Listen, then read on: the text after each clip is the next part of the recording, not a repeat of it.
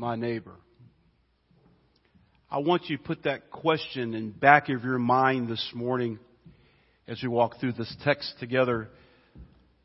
Luke chapter 10, verses 25 through 37. Starting in Luke 10, verse 25. And a lawyer stood up and put him to the test, saying, Teacher, what shall I do to inherit eternal life? And he said to him, What is written in the law? How does it read to you? And he answered, You shall love the Lord your God with all your heart, and with all your soul, with all your strength, with all your mind, and your neighbor as yourself. And he said to him, You have answered correctly. Do this, you will live. But wishing to justify himself, he said to Jesus, And who is my neighbor? Jesus replied and said, A man was going down from Jerusalem to Jericho and fell among robbers. And they stripped him and beat him, and he went away leaving him half dead. And by chance a priest was going down on that road. And when he saw him, he passed by on the other side. Likewise, a Levite also, when he came to that place and saw him, passed by on the other side. But a Samaritan who was on a journey came upon him. And when he saw him, he felt compassion. And he came to him and bandaged up his wounds, pouring oil and wine on them. And he put him on his own beast and brought him to an inn and took care of him. On the next day he took out 2 denarii and gave them to the innkeeper and said, Take care of him. Whatever more you spend, when I return, I will repay you. Which of these 3 do you think proved to be a neighbor to the man who fell into the robber's hands? And he said, The one who showed mercy toward him. And Jesus said to him, Go and do the same. Heavenly Father, speak to us, continue to speak to us, and tell us exactly, clearly, who is our neighbor. In Christ's name we pray. Amen. That question of who my neighbor is, to really answer that question, we have to start with a deeper question to ponder. And that question is, what kind of person am I? John Piper, in his book, What Jesus Demands from the World, said this: When we are done trying to establish, is this my neighbor, the decisive issue of love remains. What kind of person am I? I'm going to show you a clip. It's a movie called Batman Begins, came out in 2005. Bruce Wayne was away from Gotham for a long time. He comes back. He puts on this persona of Batman to try to save Gotham from the criminals. And he's trying to protect his identity, so he's kind of taking Alfred's advice and kind of being this billionaire guy who just goes around doing whatever he wants. But there's a line in the scene. At first, you'll see them. He comes across his best friend, Rachel Dawes, who was his good friend of his when he was growing up. And then it's going to fast forward to the end of the movie, another clip that shows the same question, but a little different, the same line. Pay very close attention to it. And when you hear it, you know exactly what I'm talking about. Go ahead and show it.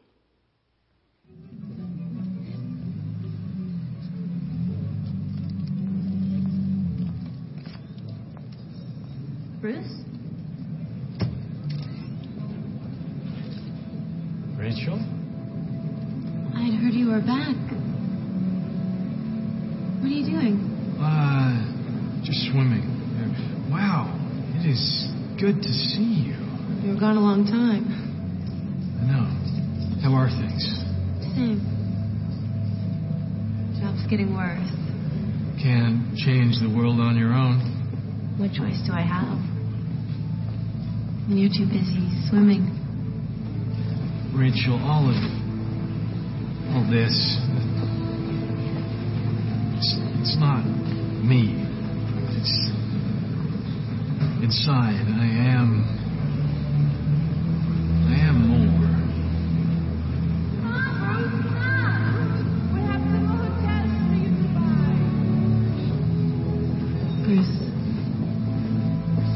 Deep down, you may still be that same bright kid you used to be. But it's not who you are underneath. It's what you do that defines you.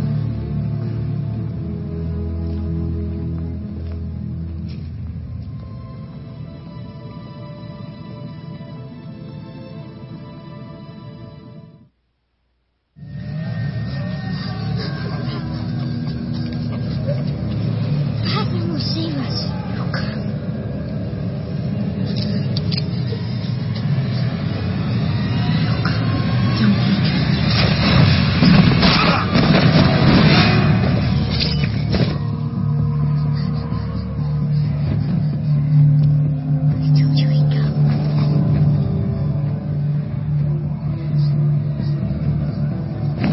Wait. You could die. At least tell me your name.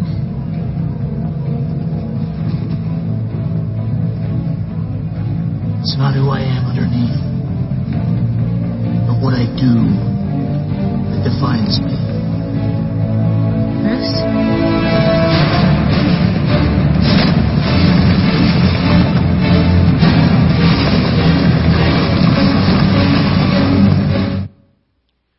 Did you catch the line? It's not what I am underneath, but what I do that defines me.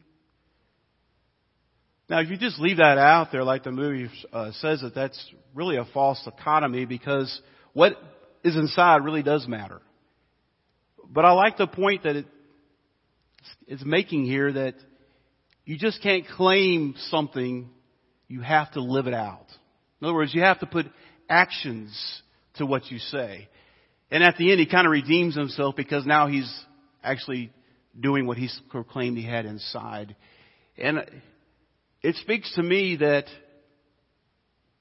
a lot of times in Christianity, especially here in America, we talk a good game, but we fall short of action. So we should be defined by our actions, but our actions are defined by who we are on the inside, and that's defined by our relationship to God through His Son, Jesus Christ. Are we going to be like this Samaritan who gives help when it's needed?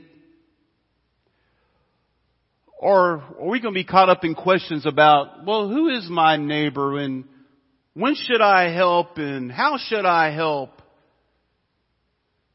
Are we just going to be too busy? Wondering if we're going to help this person. Will it make me late for my next appointment or work or church? See, what grounds the way we think about our neighbors is based upon our identity and not theirs. So as you walk through this text, keep that in the back of your mind. Because how we define who our neighbor is and how we go about loving our neighbor as ourselves speaks volumes about who we claim to be, our identity that we have in Christ. Look what it says first. It says a lawyer stood up and put him to the test. Not much has changed, has it? You guys can laugh at that if you like. But a lawyer here means he was an expert in the Mosaic law. He knew the law. So Luke gives us a clue here in the beginning of this by telling us he's a lawyer and that he is going to put him to the test. I don't think this guy was asking a real sincere question. Kind of trying to set him up, if you will. And later on we'll find out that's exactly what he's doing, because we read that he tries to justify himself. But we'll get to that in a moment. In the Greek, the word test means try to trap or catch him in a mistake. And the question he asks is a very good question. What shall I do to inherit eternal life? Now, this is not to be confused with trying to earn our salvation. He's asking the question, how do I do it? What must be done? This same question is repeated in Luke chapter 18, verse 18. And it's repeated with some variation in Acts chapter 2, verse 37, and Acts chapter 16, verse 30. And all of them express the very same question, or basic question. They reveal that eternal life is a way of asking, how do I get into the kingdom of God? What must I do? What must my actions be like for me to be saved? It'd be no different than someone coming to you saying, how do I get eternal life? How can I spend eternity in heaven with God? That's the same question that's being asked here. And look what Jesus does.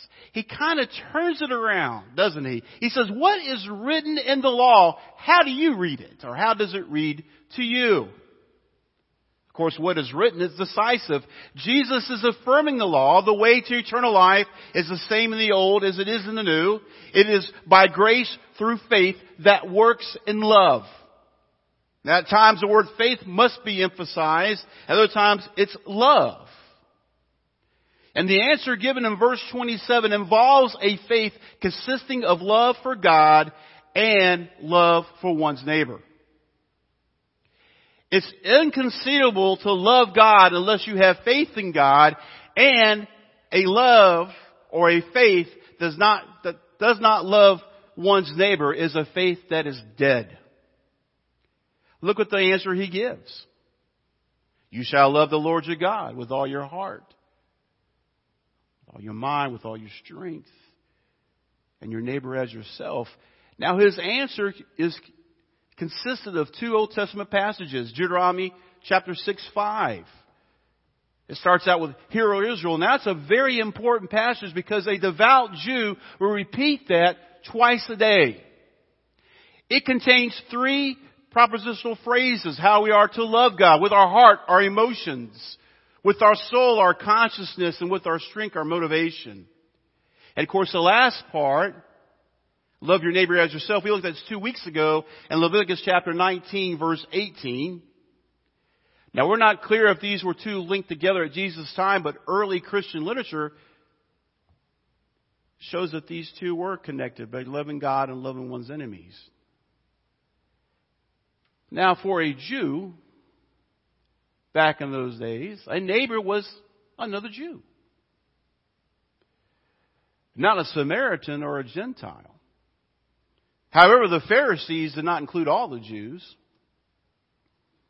So the answer that Jesus has given, I want you to understand, it stands in dark contrast to their understanding of who a neighbor is.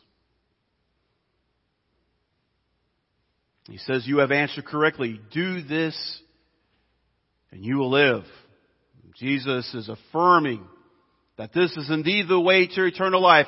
And those two words, do this, is an imperative. It's a command. And it's a present imperative, means it's a continual thing. It's not something you do and you stop. You are to do this on a continuing basis, is the point. And here's where it gets interesting. Look what it says. Wishing to justify himself. You ever try to justify yourself? You're not raising your hand, you're doing it right now. You always try to justify our actions. And he asks Jesus, well, who is my neighbor? Because you can see that he's an expert in the law, and he's trying to set Jesus up. Who is this? And the answer that we just read about, that Jesus gives, the parable of the Good Samaritan, tells us that instead of being so concerned about who our neighbor is, we should be more concerned about being a loving neighbor to them. Once again, it's not about the other person, it's about me. Tim, don't worry about who your neighbor is. You be concerned about being a loving neighbor to everybody you come across, is the point. And look at the parable. A man was going down from Jerusalem to Jericho, and he fell among robbers. Now, Jerusalem sits about 2,500 feet above sea level. So no matter which way you go out of Jerusalem, you're going down. And Jericho sits about 17 miles east of Jerusalem.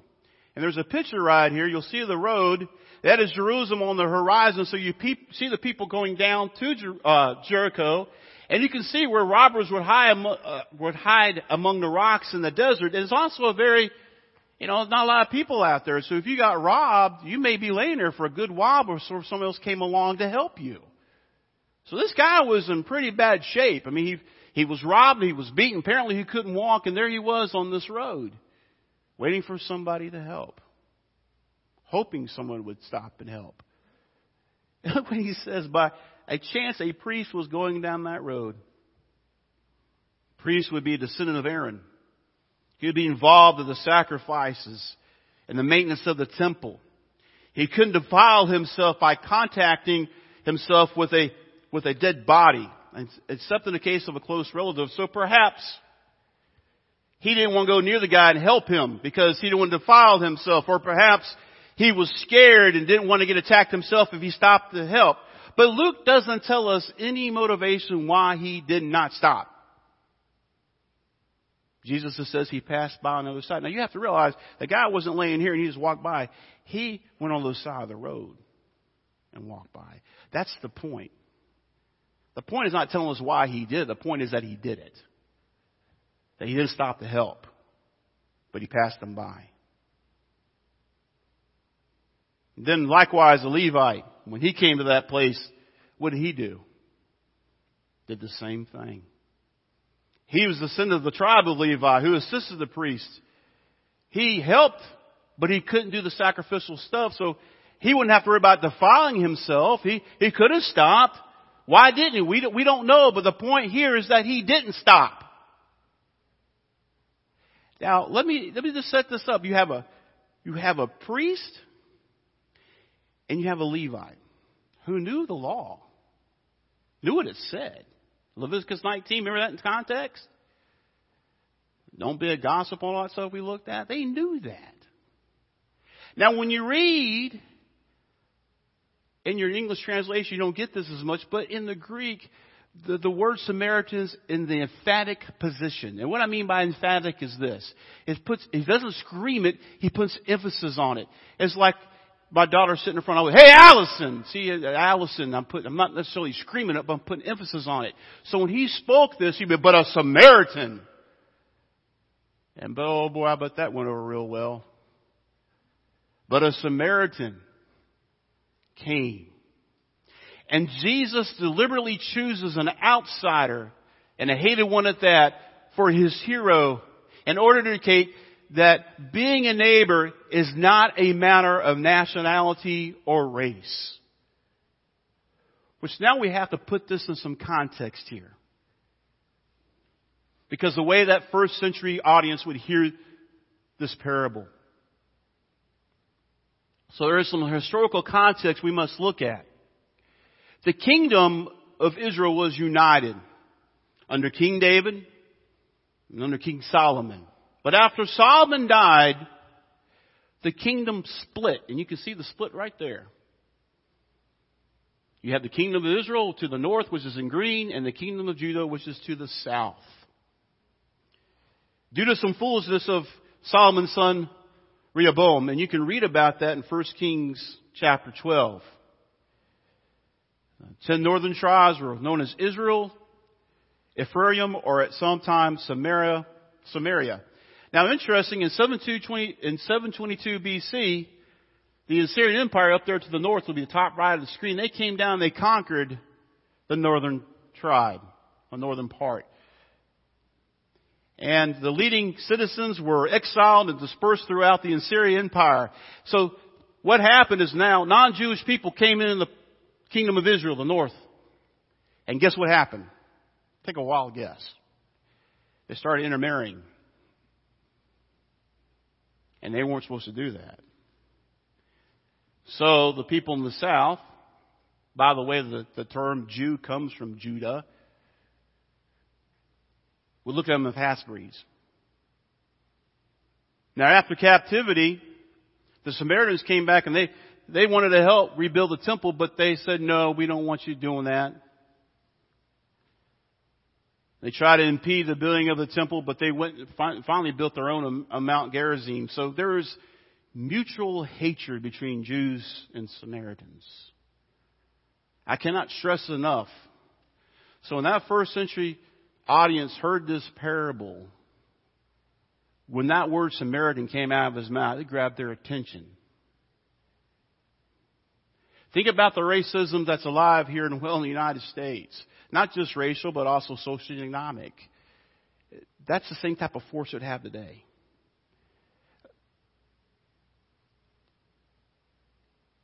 They wouldn't think of a Samaritan being able to do that because they were less than human. They weren't really Jewish people. In fact, the hostility between the group was so great. In John chapter 8, verse 48, the Jews answered and said to Jesus, "Do we not say rightly that you are a Samaritan and have a demon?" But yet in this parable, who's the hero? It's a Samaritan. And what did he do when he saw him? And he said he felt compassion. He bandaged up his wounds. He poured oil and wine on them. He put him on his donkey. The guy couldn't walk. He brought him to it and took care of him. And on the next day he brought money to take care. Make sure he's taking 2 of them. Now, a denarius was equivalent to a day's wage. So the point being made here is that there was enough money given. The Samaritan gave enough money to the innkeeper to make sure this guy had all the resources he needed to be taken care of. And he says, by the way, if that doesn't cover it, these 2 days' wages, I will come back and repay anything back. So not only is the Samaritan showing to be a good neighbor, he also gives us an example of what it means to be a good steward of our possessions. Because he gives that money not expecting anything in return. He just does it. It is interesting, at the end of the parable, Jesus looks at the Lord and says, well, who was the neighbor to this guy? The natural answer would be, well, the Samaritan was. He doesn't do that, does he? He said, the one who had mercy and compassion. He can't even bring himself to say the word Samaritan. That's how powerful this parable was to them. Really shaking up their mind about who their neighbor is. Loving God religiously as the priest and the Levite, they would think that they would do that. And they would. But Jesus is saying, if you're going to do that, it's meaningless unless it's accompanied by love that is expressed to others when they most need it. Did the priest and the Levite judge the guy by his condition? Maybe they thought, well, he brought it on himself. He deserves it. Let him suffer. I don't care. It's not my problem. We can be like that priest and Levite of this parable. When we see people who are dirty, look desperate and unkept, we may falsely accuse them of getting what they deserve. But judging others by their brokenness distracts us from being able to love them. To see the way that we can show them the love of Jesus. Who is my neighbor? First question I must answer, do I love God? Do I have faith in God? If I answer that yes, then what this parable shows me, that a neighbor is not defined by nationality, race, social and economic standing. All that stuff the world wants to separate us and box us into, all that falls down to the ground. Who's my neighbor? Anyone in my proximity that I need to meet a physical or spiritual need and to show them the love of Jesus. That's it. Doesn't matter if they look like me, talk like me. I am to show them the love of Jesus. And you know what? That is hard.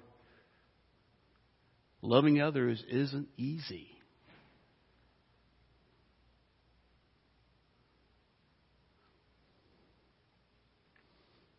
It's important for us to understand what true love is.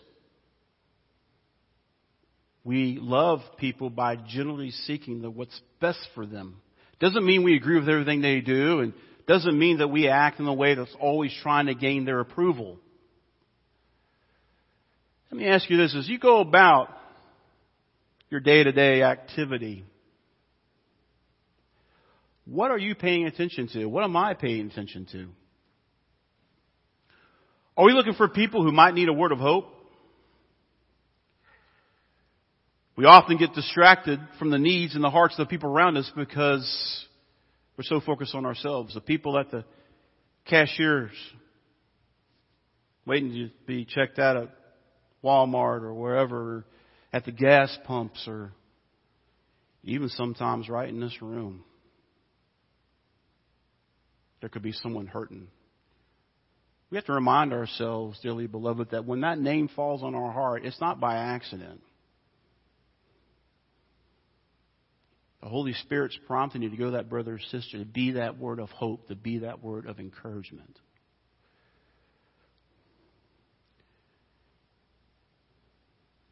But a lot of times we get too busy thinking what we need to do to hurry up and get to our next destination, get my to-do list done. It's kind of like what Larry says in his Bible study class many times. We need to be interruptible and have our eyes and our heart always open. Do we just get so wrapped up in ourselves, worrying about what we ought to do next, where we need to go? Or is it the fact that we're just too busy doing this on our phones? And I'm just as guilty as the next guy. You know how many people I see doing this? Walmart, at the airport, people driving ground equipment, people driving cars, families having dinner. Now, I like my smartphone. Don't misunderstand me, but don't get so distracted by this that I miss all of this. Because in the end, relationships are the only thing that matter, right? Think about it. When you leave this earth, it's not going to matter how much money you had. It's not going to matter what kind of house you lived in. It's not going to matter what size church I pastored or what people thought of me. It's not even going to matter what you thought of me. I hope you like me. I mean, I'll be honest. But on that day when I stand before God, my Maker and Creator, the only thing that's going to matter is my relationship to Him through Christ. That's it. And then from my 3 girls and my wife, the 4 people in this world I love more than anything else, they know how much I love them. You know, I've had many more opportunity than I care to think about watching people take their last. I never heard a gentleman tell me on his deathbed that he wished he had worked more overtime. That he wished he had a bigger house, or that he could have bought more things. I always heard this one thing. I wish I would have spent more time with my family. Because I want them to know how much I love them. So we think about reset. This is critical. We have to wrap our minds around loving God, loving each other, and loving our neighbors. They're all around us. Don't have to go very far. And like I said, it begins right here in this room. Some of you in this room are carrying a load so heavy. You're afraid to say something. Perhaps people might think you're weak, or you just think you can handle it yourself. But that weight you're carrying is so heavy, it's about to crush you. Dearly beloved, you're not meant to carry that alone. Give it over to Christ. Let your brothers and sisters come alongside of you and carry that burden with you, help you with that. The worst thing that we can do, in my opinion, is to isolate ourselves and to think, I have to do this all alone. No, you don't. But first, we have to take care of the biggest obstacle in our way, and that's ourselves. I want to close, and you have to bear with me. I did that, put this to memory. But I want to close with this letter. And it really kind of sums up everything I've been trying to communicate to you this morning. This letter was written by Deborah Green. You'll see a picture. That's her and her dad. And this is where it happened at Whole Foods. And I'm just going to read the letter. And times I may have to, it chokes me up when I read it. Just pay attention. Dear strangers, I remember you. 10 months ago, when my cell phone rang with the news of my father's suicide, you were walking into Whole Foods prepared to do your grocery shopping, just as I had been only minutes before you. But I had already abandoned my cart full of groceries, and I stood in the entryway of the store. My brother was on the other end of the line. He was telling me my father was dead, that he had taken his own life early that morning, and through his sobs, I remember my brother kept saying, "I'm sorry, Deborah, I'm sorry." I can't imagine how it must have felt for him to make that call. After I hung up, I started to cry and scream as my whole body trembled. This couldn't be true. It couldn't be happening. Only moments before, I had been going about my errands on a normal morning, Monday morning. Only moments before, my life had felt intact. Overwhelmed with emotions, I fell to the floor, my knees buckling under the weight of what I just learned, and you, kind strangers, were there. You could have kept on walking, ignoring my cries, but you didn't. You could have simply stopped and stared at my primal display of pain, but you didn't. No, instead you surrounded me as I yelled through my sobs. My father killed himself. He killed himself. He's dead. And the question that has plagued me since that moment came to my lips in a scream, why? I must have asked it over and over again. I remember in the haze of emotions, one of you asked for my phone and who you should call. What was my password? You needed my father's name as you searched through my contacts. I remember that I could hear your words as you tried to reach my husband for me, leaving an urgent message for him to call me. I recall hearing you discuss among yourselves who would drive me home in my car and who would follow that person to bring them back to the store. You didn't even know one another, but it didn't seem to matter.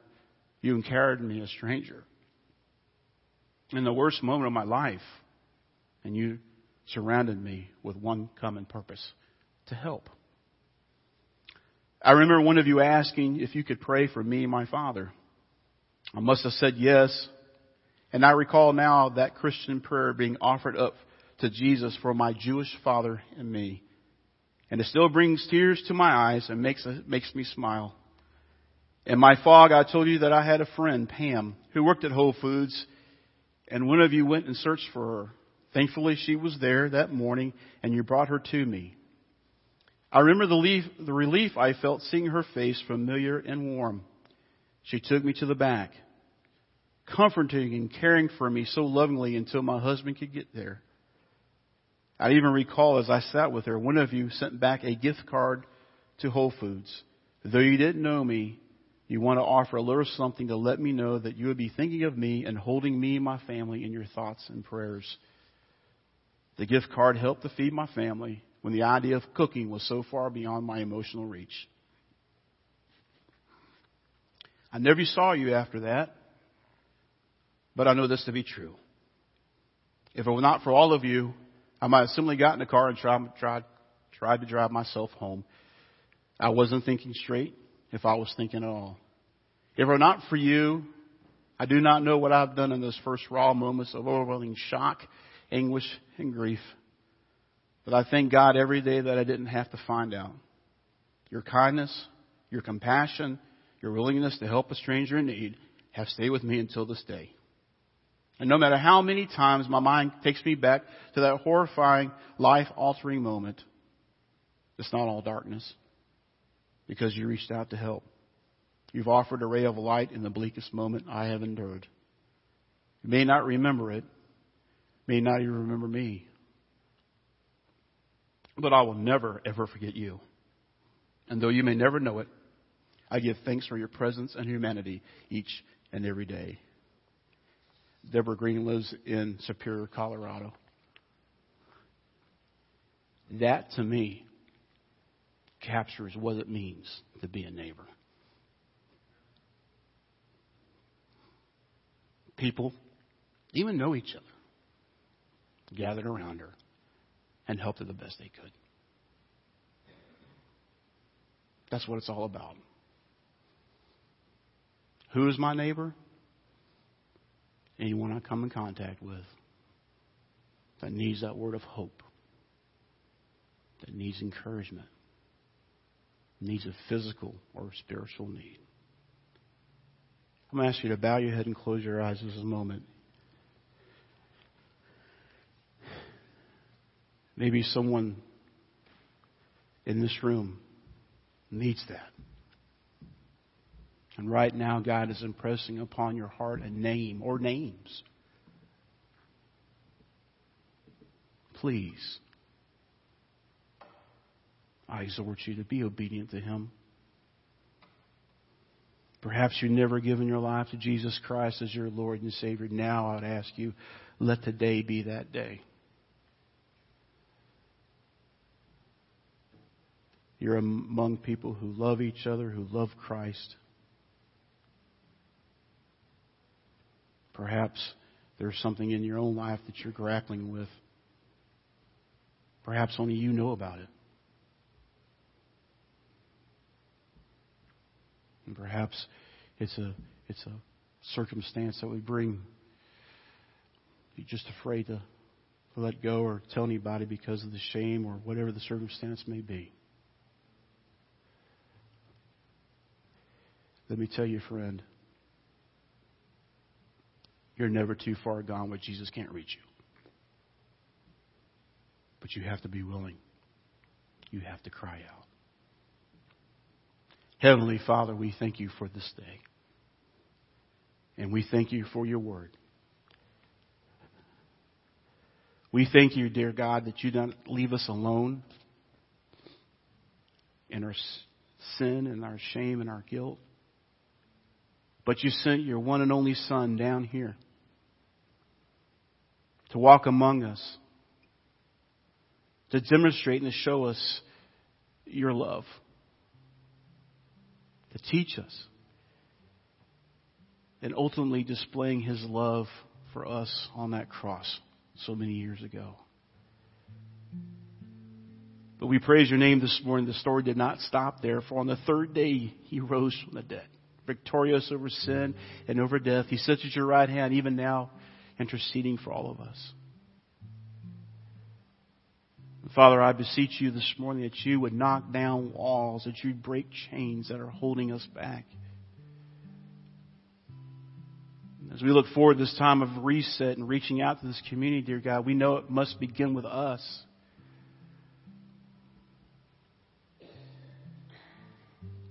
Give us the courage to let go and to simply trust you with everything. I pray, dear God, that you would draw men and women, boys and girls unto yourself. And I pray that your Holy Spirit will continue to move among us. May we be obedient to your call. In Christ's name we pray. Amen.